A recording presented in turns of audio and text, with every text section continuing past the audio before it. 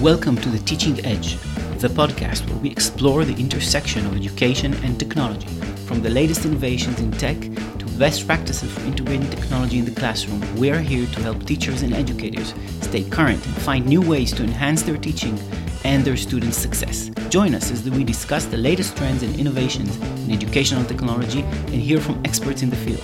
Get ready to level up your understanding of technology and take your teaching to the next level with the Teaching Edge podcast. Visit our website at theteachingedge.org. Welcome to another wonderful episode of the Teaching Edge podcast, an interview that was very inspiring for me with Dan Sandhu, the CEO of Sparx Learning. And one of the key features of our conversation is the reason for technology as a means to an end and not an end in itself.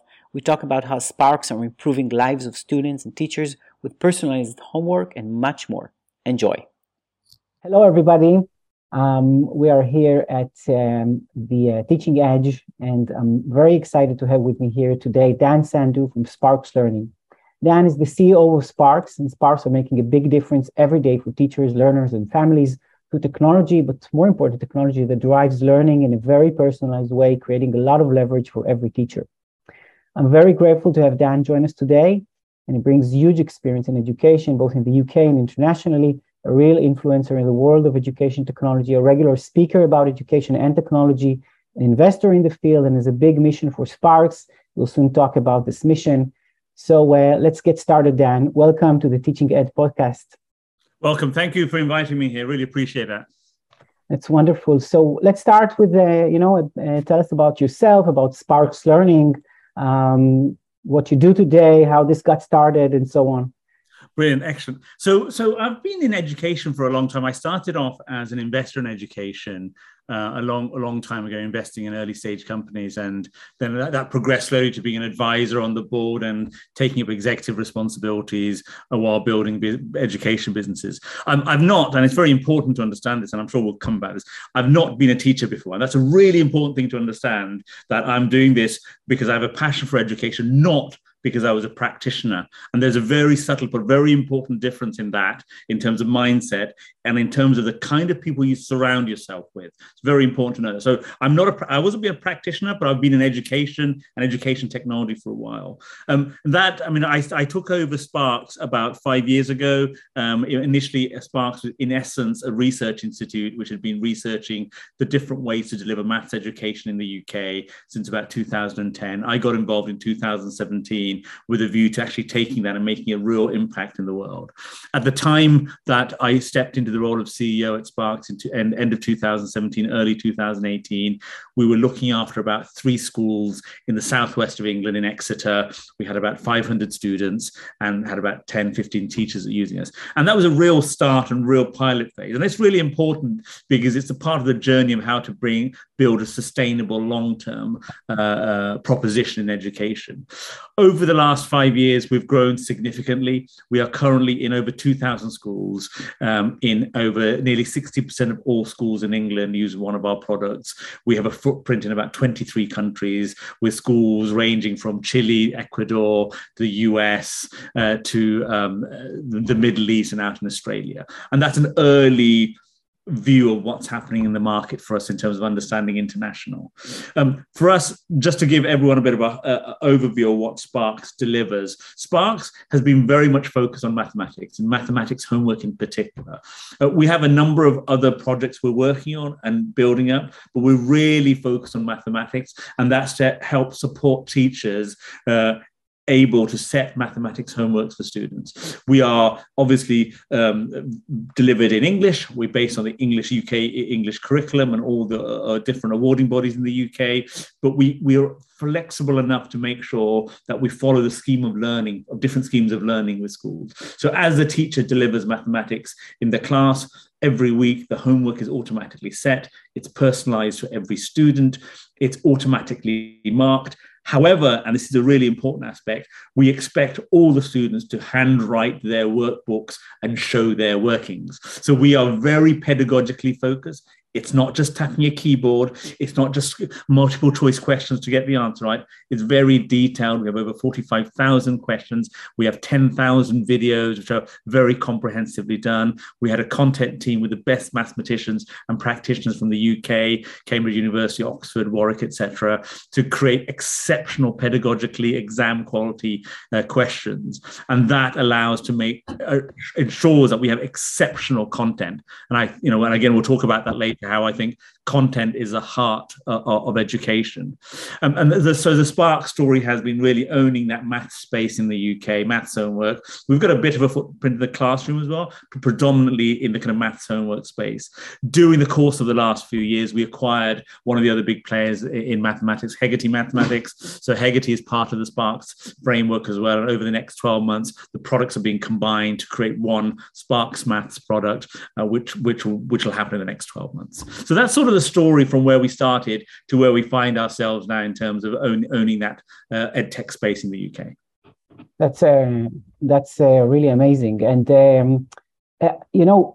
we'll soon talk about what Sparx does and what the product actually is. But already you've mentioned things that just bring to mind a very interesting question, which is, how do you explain the big growth in just a short span of time? Obviously, you've brought a lot of business experience into the mix, of course, and but there is something obviously essential about the product really, really fitting the needs of the market for it to really be growing so substantially in the UK and beyond. What is the key factor for this? What is this strong match that you think is happening here?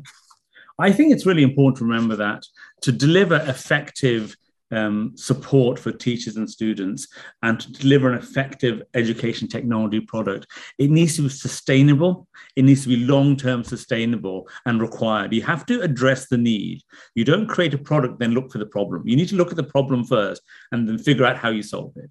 We're very fortunate that we have 25% of our staff are ex-teachers.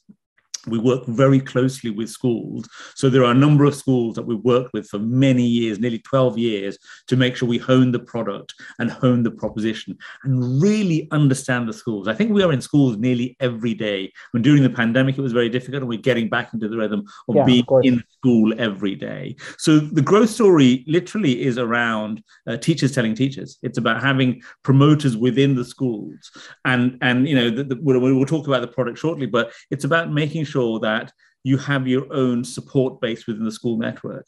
And so when one head talks to another head, they promote it. And we have a relationship not just with the maths teachers or the head of maths, but the head of the school.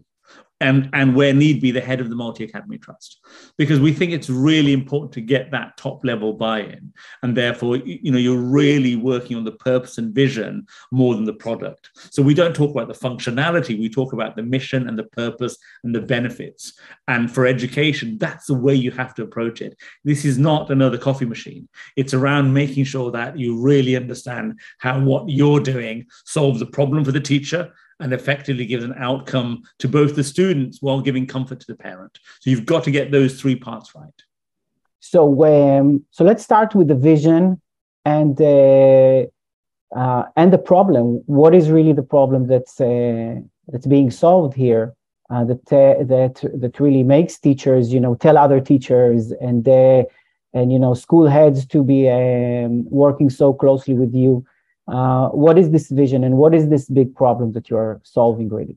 I think from a purpose and mission perspective, the purpose was very simple. I was very clear to articulate this many years ago.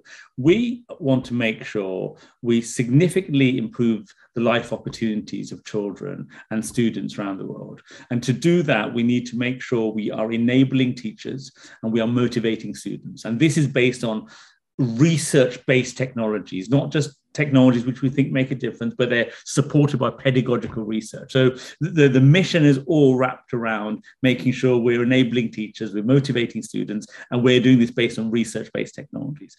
And from that mission, you get the vision of actually actually how do we articulate that and we articulate it by how many millions of students whose life we can change.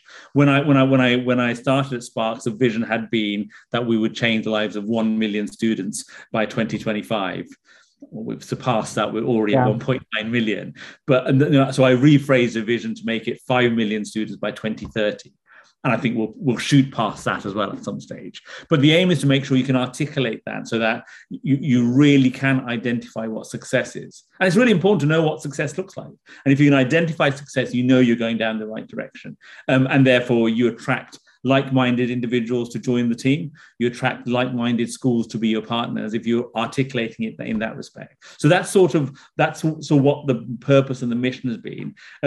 It's underpinned, and let's not underestimate it, it's underpinned by having very strong values about caring for the team, very strong values about being empathetic, about being united as a team, about being very ethically driven in terms of what we're doing with the data and making some data-driven decisions, but also always about learning to make sure that we're learning collectively as a team, and that's where we live in. And that, again, allows you to make sure you've got the right team around you. It allows you to make decisions in the right way. And you've got to weigh up whether you're making commercial decisions or impact decisions, and they're not necessarily the same thing sometimes. Sometimes they're in total conflict. And for us, impact always wins. And we always have to make the impact decision first. And my philosophy always is, if you are impactful, you are commercially sustainable. If you are commercially successful, you may not be impactful, therefore you will not be sustainable. So make sure you're impactful, because that will make you commercially sustainable and a long-term proposition. Excellent. I'm taking notes as we speak. It's very good.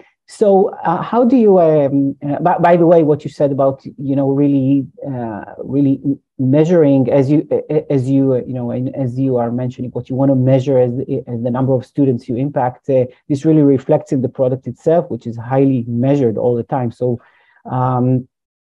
so if we go, step by step, now I want to talk about really what is the problem that you are solving. Yeah. So what is this particular problem? How do you communicate it? So I think we step back and before we talk about the problems being solved by individual products or propositions, let's step back and think about what the environment and the ecosystem is. We're in an ecosystem. We're in the UK. We're in the UK. We're solving educational outcome issues in the UK, which are driven by a teacher workload which is unsustainable, by content that needs to be exceptional, by a process which is still governed by examinations at particular points, summative assessment points, in an environment where people could easily argue that content is ubiquitous and that's not a USP. So you can have this very weird environment. So there's a number of problems we solve. Firstly, we solve the teacher challenge problems. That is the workload that teachers have and their inability to humanly do a lot of the things they need to do because of the distractions they have in the day life, in terms of not being able to teach, administration, workload, managing other aspects of that life rather than the academic teaching. So first, it's clearing that administration workload, making sure they actually have time to teach. That's one aspect of it. And that's also around making sure it's an affordable proposition. So what doesn't cost them the earth to make sure they can deliver that. Secondly, is to make sure that we take the student on the journey and make sure that what we're doing with the student and the content we provide is pedagogically sound. It's validated to understand that it's at the level that the student is operating at, and it's making sure it's an easy and usable technology, not necessarily gamified. We've got to get the balance right between engagement and outcomes. You can have a very engaged student, they learn nothing, or you can have a student that is so unengaged they learn nothing. You get the balance right so they're engaged enough, but they are learning and not just busy on a screen. Doing that while remembering the core precepts of education and what's required in terms of pedagogy, in terms of deep learning, in terms of designing the content in a way that drives learning. So getting that balance right.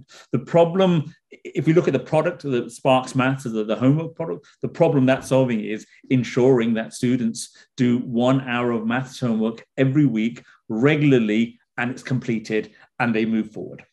And so that process, and while doing that, you're providing information to the students on how to do the questions, providing video tutorials, as you're doing the question, making sure that there's a process in place so they write down their workings. There's a process in place that marks it automatically. However, they have to write their workbook. It's old-fashioned, but they have to write everything in their workbook, and we know when they don't. Very clever technology we have that knows that when they don't. So it's not just tapping a screen, it's actually writing workings. And that information is then shared with the teacher, who knows how long it took someone to do the question, how many times they looked at the video, and what challenge they had. And it provides information to the teacher about all the students, when the homework is set, how far they've got it, how many people have started the homework, how many students have it, when have they completed the homework, information to the head of maths to see how individual classes are doing, information to the head of the school in terms of how maths is performing at the school, information to the head of the multi-academy trust in terms of how all the schools are performing. So it's an information flow to the student, to the teacher, and to the school. And importantly, to the parent. So the parent will be getting an email every week or contact every week about what their ward, their child, their daughter, their ward is doing in terms of maths that week, what homework they're doing, and a help video for them so they can move up in mathematics as well, because parents are notoriously scared of mathematics. And therefore, you want to make sure the parent goes on the journey as well. Yeah. So really, you started with saying that this really you ensure that that the student does 1 hour of homework of math per week. That's correct, yes. And so explain a little bit how this works. So they get, I understand that they get assigned, personalized problems, and how does this not become, another one of these, online websites where they just get problems to solve? I think what we have to look at two things. Firstly, we need to make sure we have actual evidence and research that it works. There is no point doing anything in education unless you can evidence the efficacy. There is no point, and I advocate, I set up something called the EdTech Evidence Group. And I set that up because I wanted schools to challenge EdTech providers to say, do you provide evidence that what you're doing makes a difference? Yeah. Not just engage the students, but what evidence do you have that it makes a difference? And that's really important. So we are very, very persistent in making sure that we have evidence, not only that the students are engaged, not only that they do their homework, which is great, but they actually learn. And so we shared all our data with RAND and with Cambridge University's Faculty of Education. We independently commissioned that research. We published all our research on our website. From the very simplest question, does homework make a difference? Forget maths.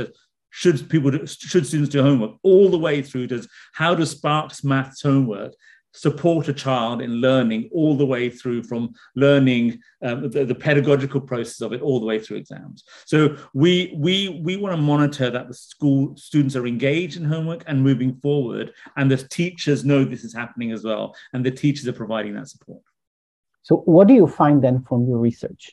How much homework is the right amount for? That's $1 million question. That's $1 million. So we actively look at this. I mean, over the years we've fluctuated between about 50 minutes to just over 1 hour, and we're now roughly between 55 minutes and 65 minutes. It doesn't matter how good you are at maths or how much you need to develop in math. It's about the same. If you're good at maths, it doesn't mean you finish your homework in 20 minutes. You get more. You might get more questions. If you're finding it challenging, you'll get less questions but more support. But it's about the same time, and that seems to be very effective. We've got really positive feedback from our schools. We have school retention rates of over 90%, higher than 90%. We have teachers feeding us back all the time. So we're always learning. It's never perfect. We're always learning. But that seems to be about right.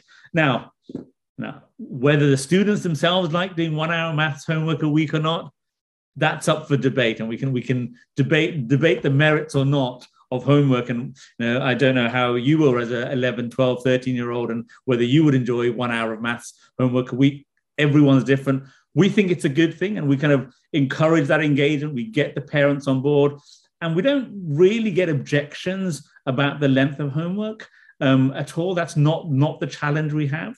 The challenge we always have is to make sure it works very well for each student. Yeah.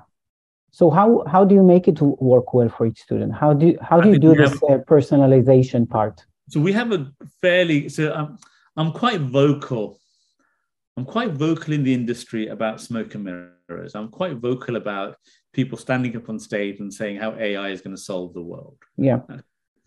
That's just silly. I mean, the teacher's there to do the job. The teacher's there and is the closest person to understand how everyone's going to deliver. The teacher's there, the closest person who can actually support the learner and understand how each learner is operating. What we do is enable that. So we're really lucky that we've got a great platform, we've got a great technology platform and an AI engine which works underneath to personalize our homework, to make sure it's very adaptive, to make sure we understand the learning patterns that each student has, their behaviors on how they answer questions, the time it takes, how many videos, how many times they need to look at the video, how many times they get it wrong before they get it right, and therefore we can go on that journey. It is very difficult. I mean, it's very difficult. And I say that openly. It's taken us many, many years to get that right. That sequencing of questions is the biggest challenge. And we have an internal research team. We have an education research team internally, which is forever doing that, forever looking at that model and saying, is it right? Is it right?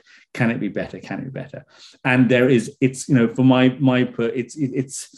it's our version of easy AI or human interface AI, where we're actively involved in that process. It doesn't go into a black box and an answer comes out. Absolutely not. We are really actively involved to make sure we review that model on a regular basis. So let me ask you about this sequencing. When you say sequencing, does that mean that you would recognize what the next problem should be, or the next instruction, or the next video should be based it's about what the next problem should be to reinforce the learning or to fill in the gap.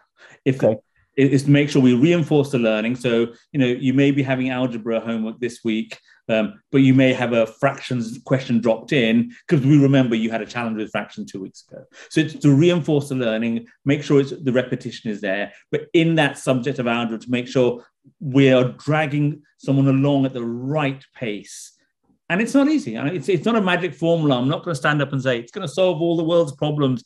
It is very difficult to get right. And we are learning all the time to make sure we keep refining it. It's never going to be perfect. It can't be. It'd be silly for me to stand up here and say we're perfectly going to solve it. It's going to take time. Nor do I say our AI platform can learn a student's journey in 3 seconds or 10 seconds. Or I've seen people say in 10 minutes we can understand how. No, you can't. It's a bit silly. It takes weeks. I've seen people say within half an hour we can figure it. No, you can't. It's just bullshit. It takes a while to get it right. So we know for the first 2 or 3 weeks we're understanding how it works, and by the end of the third or fourth homework we're kind of getting there, and it gets better and better, and therefore we know that's how long it takes to get it right and perfect. Yeah, it makes a lot of sense once you hear it. Once you hear someone else, explain differently, then you might believe differently. But once you hear it, it makes a lot of sense because it's a complex thing to do. Yeah. Now, something that's interesting for me to hear: what do you do at the edges, meaning the very good students or the ones with many, many gaps? How eventually they need to sit in the same classroom where the teacher has to aim for some kind of average. How does working with the platform impact this? That's a brilliant question. If I go all the way back to when Sparx was founded and even before I got involved, that was one of the big challenges. You can always teach to average. It's easy to teach to average. You do the distribution curve, you focus on the 80%, life is good. That's not where the problem lies. The problem lies in the bottom quartile. They are the students that need the most help. The top quartile is a different challenge, and I'll come back to that later. Yeah, they might be bored. So what we do is we make sure we don't want anyone left behind. No one gets left behind. So because we do multiple years, and we will always make sure that the question formulation, it may drop a year for those students. It may go back to what they were doing last year, but they are brought along. The more experienced students, the more better are stretched as well. So each student gets stretched or gets pulled up. So we look at the edges as much as we look at the average, to be honest. because that's very important, because you want the star students who are keen mathematicians and naturally gifted to be stretched to the next year level question. If they're in year 7, year 8, if they're in year 8, year 9, and you want the students below who still are transitioning into secondary to pick up content which is relevant for year 6. Yeah. And then what happens when they come back to the classroom? They come back to the class. So they come back to the classroom, and what the teacher will know immediately is she'll know what the challenges were in the class. So she'll know what the top 5 problems the children had with that homework, and we'll go through them. And she'll know that because she'll know every student's analysis of which ones finished their homework first, had a challenge, took 3 times to do it, looked at the videos, didn't look at the videos, did it quickly, and who was stretched and did the extra homework. There's optional homework, who did the optional homework, who did the core homework, how long did it take, and we'll be able to make sure they spend time doing what teachers do, is teaching for the student, not for the average. So they'll be able to know in a class, right, okay, I know I've got 4 students there that need help, this one doesn't. So that's, what we're developing going forward as Sparx Learning is much more of a platform which will operate in class as well. So we're starting off with homework, but that'll naturally progress in terms of how we support the classroom. We have about 50 schools globally that we're supporting in the classroom to take all that learning. And over the next few years, we'll do more and more pieces inside the classroom. Yeah, that's wonderful. What are the main things you hear from teachers? Where do they find the biggest impact using the product? I think the biggest impact is the time they save. It's the inability teachers have to set personalized homework. It'll be really silly for me to do the classic ed tech thing to do is I save teachers millions of hours a year because they wouldn't do it anyway. Teachers don't have time to set 30 homeworks. So don't be silly. Teachers will set 1 homework. They won't go around setting 30 homeworks every week for all their kids. So just try to calculate some number, which is useless. It's idiotic. So I'm not going to say that wouldn't happen anyway. But what we do is even the base concept of setting homework gets easier because it's automatically set. Teachers have all the right. We don't, again, no black box. The teachers can go in and maybe there was a fire alarm. Maybe there was an issue. They couldn't teach that subject that week. They can take it out of the homework or they can add some homework because they're running ahead of schedule. So the teachers can adapt the homework. They have absolute right to make sure the homework is adapted to what they need to. Most teachers don't because we're pretty much on track. So that saves them time. The homework automatically gets issued. The chasing doesn't need to get done because the teacher knows who's done the homework. And if the homework is due on a Wednesday, they'll know on Monday morning who's done it the weekend, who hasn't. They don't need to ask the students all the time. They know which 3 students never do their homework. So they kind of save that time. The marking is automatically done so that doesn't take time. Yeah. The collection of data is automatically done. So what can the teachers spend their time doing? Teach. Yeah. That's what teachers love. The teachers love the fact that all the administration, the reporting is all done, all that's taken away, all the painful stuff which the teachers have to do gets taken away and they're allowed to teach. That's excellent. And what is your aim in measuring? What do you want to measure? Do you want to measure their success in homework, or do you want to measure their success in assessments? Or do you want to measure their overall attitude towards math, which, as you know, many adults walk all day with some kind of issue with mathematics because of what happened. So it's impacting so many different areas. What do you think is important really to measure? I think there's always been a I can't do maths boast almost. There's parents at school gates which will easily say to other parents, I can't do maths. I don't see many parents at the boast saying, I can't do literacy. But they're happy to say, I can't do maths. So that's a challenge. It's a human nature. People are scared of mathematics for lots of different reasons. And so what we try to do is break down those barriers. Hence why we engage the parents a lot. Hence why we want the parents to be involved. The parents get communication from us about what homework is this week. And if it's algebra, they'll work, that we give them some tips as well on how to do algebra. So we're kind of helping the parents. But from what we're trying to solve, there's multiple things. In ed tech, you can get focused on results. You can get focused on outcomes. We like to be focused on learning. In effect, I think my preference is for schools to manage the grades. That's their process. For us to manage the outcomes and the learning. Schools to manage the outcomes and the grades, for us to manage the learning. The learning, yeah. What we wanted is evidence of learning. did what we do, not just engage the student, because we want the students to be engaged, of course, but are they learning? And we can tell that they're learning because we can see how they're able to speed up in their ability to answer questions, tackle more problems, or we can present more problems. So for us, it's always about the efficacy of learning, the evidence we can gather, the data we can gather. With 1.9 million children doing the homework every week, we can gather a lot of data. Yeah. Now, let's touch just on one of the points that you mentioned about writing homework. Yeah. Why is it important, and how do you make sure this happens? I'm not going to give all the secrets away. You know that. Okay. So I think it's really important. I suppose some of our pedagogy is very, very traditional. I personally like the concept of, having a pen in your hand all the time.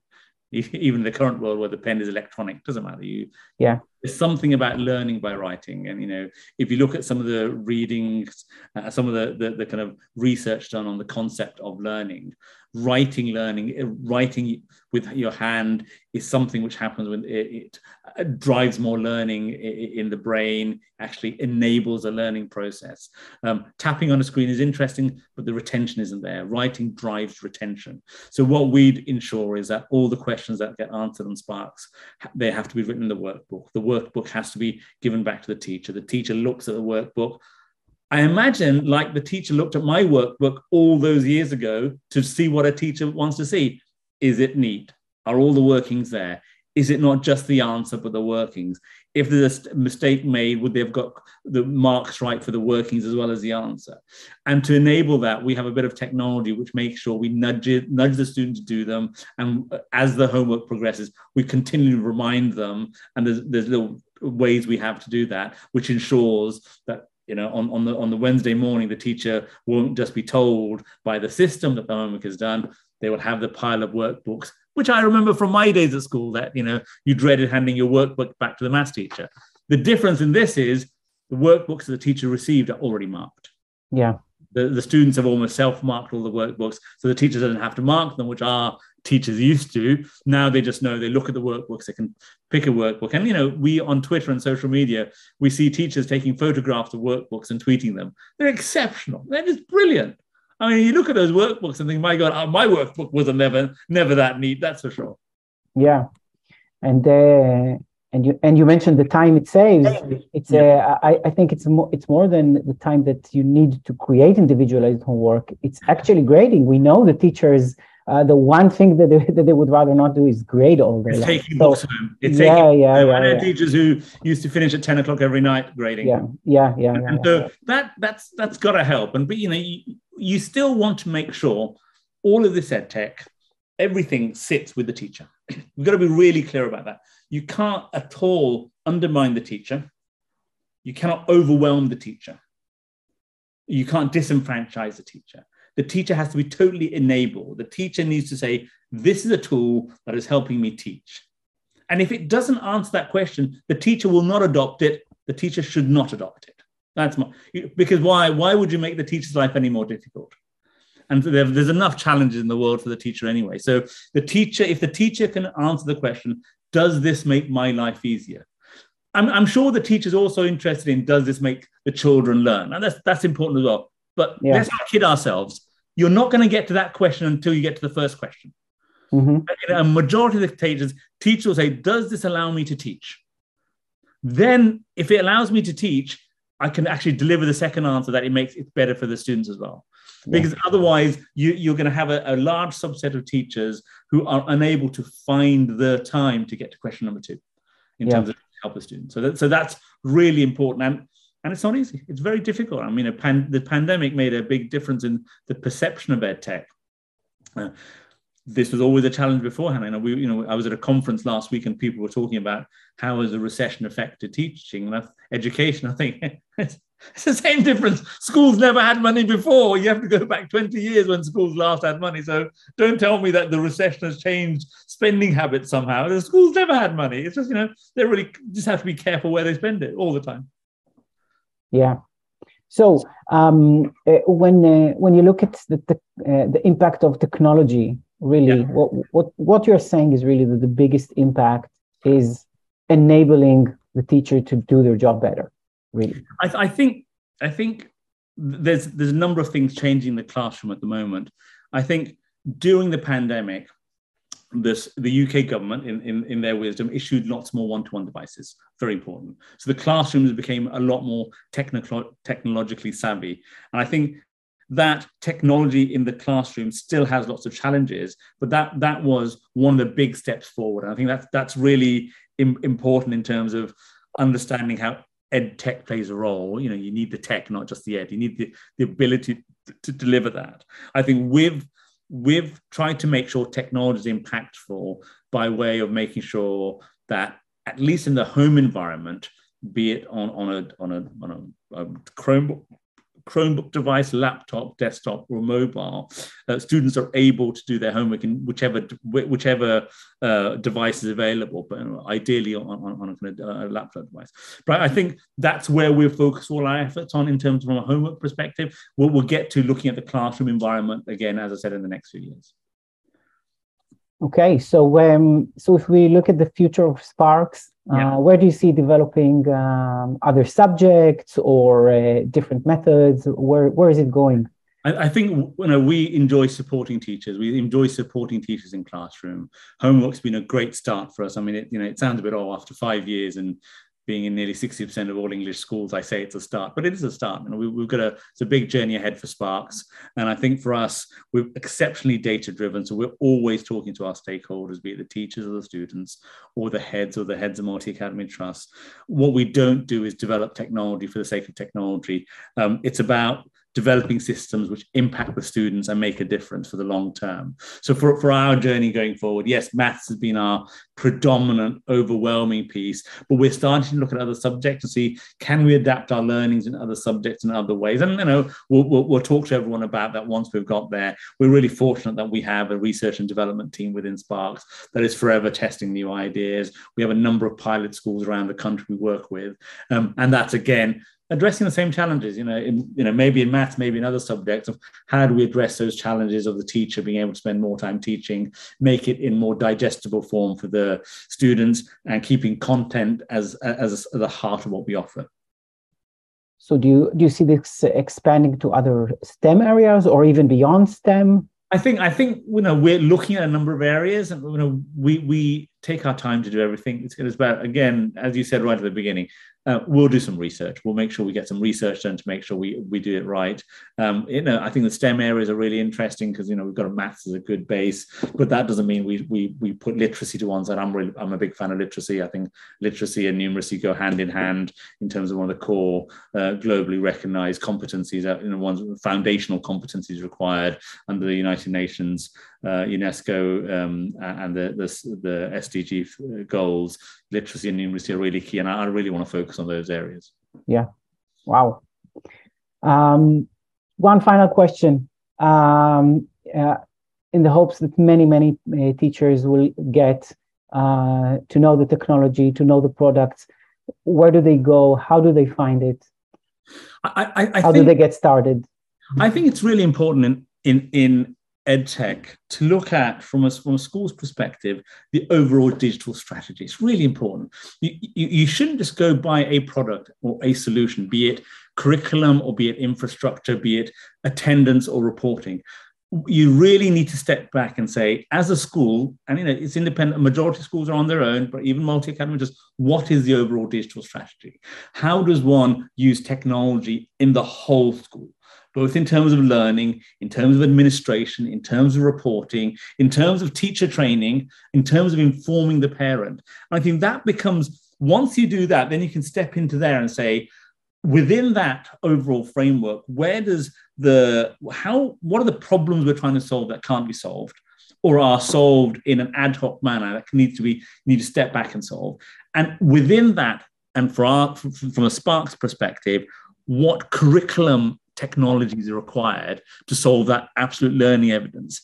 I think I would always encourage teachers to look at the kind of the non-profit I set up called the EdTech Evidence Group, and there's a number of guides and tips on the EdTech Evidence Group in terms of how to choose technology, how to focus on research, how to understand your evidence, what is a problem you're trying to solve, the fact that there's different types of evidence. Look at pedagogy, look at the rigorous way EdTech is developing pedagogy. Is it just a marketing ploy? Is it a systematic pedagogy within an EdTech which continues not just for marketing, but for developing new products? And ultimately, having the agency to challenge. Sometimes I feel schools don't think they can challenge technology because it's tech. Forget the technology. Look at what the problem you're trying to solve is and challenge based on the problem. Ask the EdTech providers the really key questions. Pedagogy questions. Ask them pedagogy questions. Again, no technology involved. Ask them how many schools have used the product for how long. And saying that one school has used it for 5 weeks is not evidence. How has evidence been collected and what was a problem being solved? Not the evidence collected. You can collect any evidence. What problem were you solving and have you got evidence to suggest that those problems have been solved? What type of evidence? You can have everything from school anecdotes, the head of a school said it's wonderful, all the way through to a double-blind randomized control trial at medical standard. Okay, as Sparx, that's what we did.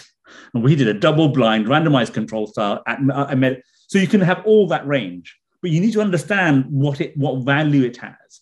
And if you can get that balance right, then actually as a school, you're much better informed and much better able to challenge before you even get to the technology question about what you need to solve in terms of that. Asking for evidence is really important. Asking for something which once you implement in your school, it has to be there for a few years. No teacher, no head wants to take a curriculum product and switch and swap every year. You don't want to do that. You want it embedded. You want to have multiple years of it, and then have actually look at the outcomes over multiple years before you make any choices about changing in the future. Yeah. Well, like I said, it all makes a lot of sense, but you have to hear it. You have to hear it because it's not intuitive at all. Especially with we are getting used to technology giving you instant solutions, and if it doesn't work, find something else.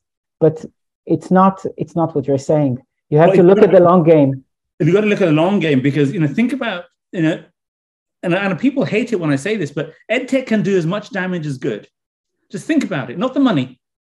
Schools' money is one thing. Imagine wasting a child's time for a year on an EdTech product which takes them backwards. Yeah. You may be able to get the £1,000 back, but you're never going to get the time back. So it is the old measure twice, cut once. Don't rush. Take your time. You don't want to get the EdTech product this year. Don't get it next year. But once you get it, get the right thing. Don't just try to do this to impress your head. Don't try to do this to impress your head of department, because it'll come back to bite you if you get it wrong. And forget your ego. Imagine the kid's time. Jeez. Imagine the time you're going to waste of a student on a product which you've realized afterwards was a vanity product or not effective. And I say this to people who want to use Sparx. Ask us all the horrible questions, please. If we can't satisfyingly answer them, don't buy it. Even Sparx, don't buy it. If you're not satisfied with anything we say, please don't buy it, because you don't want that on your conscience. You don't want to buy a product which you're not happy with, because that's going to be bad for you, and you're not going to be able to recycle it or replace it quickly, and you'll be stuck with something you don't want. That's unhealthy. Yeah. Well, I think without maybe trying, I think one of the first questions I asked you when we started was what you, when you look at the growth that you've seen and why this happens, and you said it's teachers recommending other teachers. I think what you've now said really, just listening to you talk, I think this idea as a company that you care so much about the future of these children and of making the right choice, and I think it just shines through when people encounter you. I'm sure this is what happens because having known many people in technology, you don't hear many people address technology in that way, looking at the person first, and then later at what we can do to help them. So, thank you. I appreciate. Wonderful to hear. I appreciate that. I think that the reality is, education is very unique as a sector, as you know. It's very difficult to equate education to any other sector. because we are affecting the lives of children so directly that it's a moral obligation to get it right. I always say, it's a moral obligation. If you can do it, you have to do it. There's a moral obligation to do it. Yeah. And if you can get that balance right in your head, it really makes decision making very easy. Dan, it's been wonderful. Thank you so much. Pleasure. It's been a pleasure to be here. Thank you very much for having me. To 30 million and beyond. So it was 5 million. I made it 30 million because of 2030. So let's say to 30 million and beyond. Thank you. And again, thank you so much. It's been great. Pleasure. Thank you, Madam Tariq. Thank you. Thank you for listening. This has been the Teaching Edge podcast, and we will see you soon in our next episode. Visit our website at theteachingedge.org.